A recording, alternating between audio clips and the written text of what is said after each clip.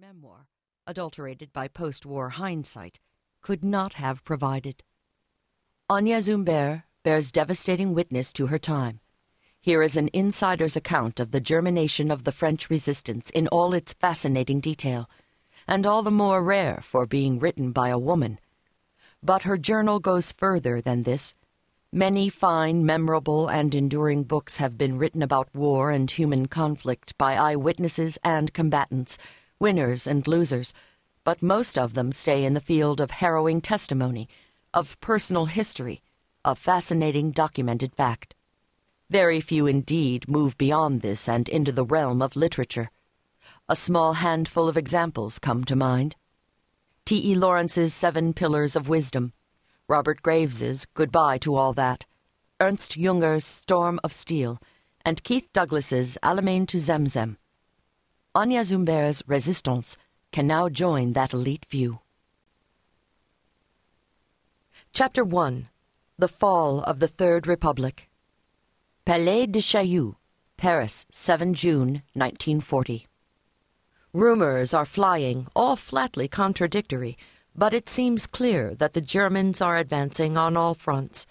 It's only a matter of advance units of motorized troops, naturally, but however they try to explain it away in the newspapers and on the radio, I'm convinced that our position is extremely serious.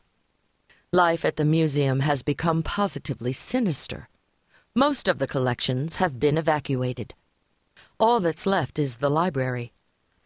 I have just been given instructions to pack up the most valuable volumes, a more or less mechanical task that takes my mind off the turmoil going on all around me. The entire population is leaving Paris. We are living in an atmosphere of panic. People seem to have lost all capacity for reasoned thought. Just now on the Place de Trocadero, 20 or so people were simply standing there, craning their necks and staring up into the sky, where, so they said, they could see parachutists. Do they even know what a parachutist is, I wonder? My eyes are pretty sharp, and all I could see were swallows. Palais de Chaillot, Paris, 8 June, 1940. This morning George Friedman came to see me at the museum. He found me packing the last books into the last case, though without much enthusiasm, as I am perfectly well aware that there is no longer the smallest chance of evacuating them.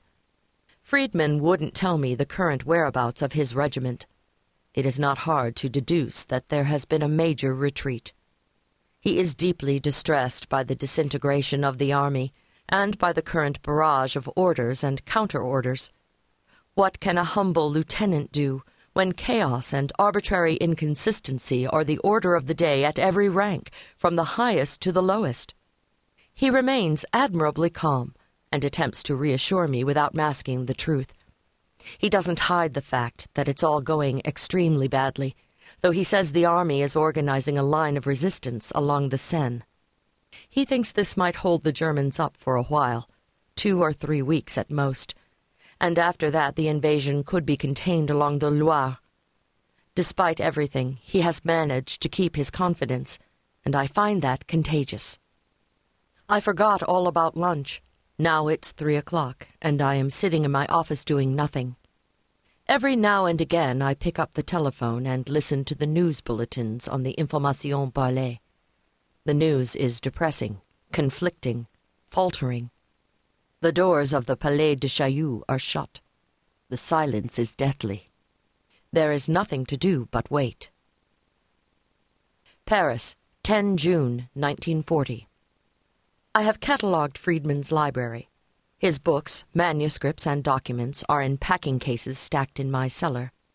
I write to him to tell him that I have undertaken this little enterprise purely and simply as a precaution against bombing raids. Against bombing raids. Oh, but of course. To myself, however, I can admit the truth. I know full well why I have moved these precious books and these compromising documents to my house where no one will think of looking for them. It is as a precaution against enemy occupation. We have to get used to this appalling possibility. Paris may fall. It's one thing to think it, but it's quite another to say the words out loud.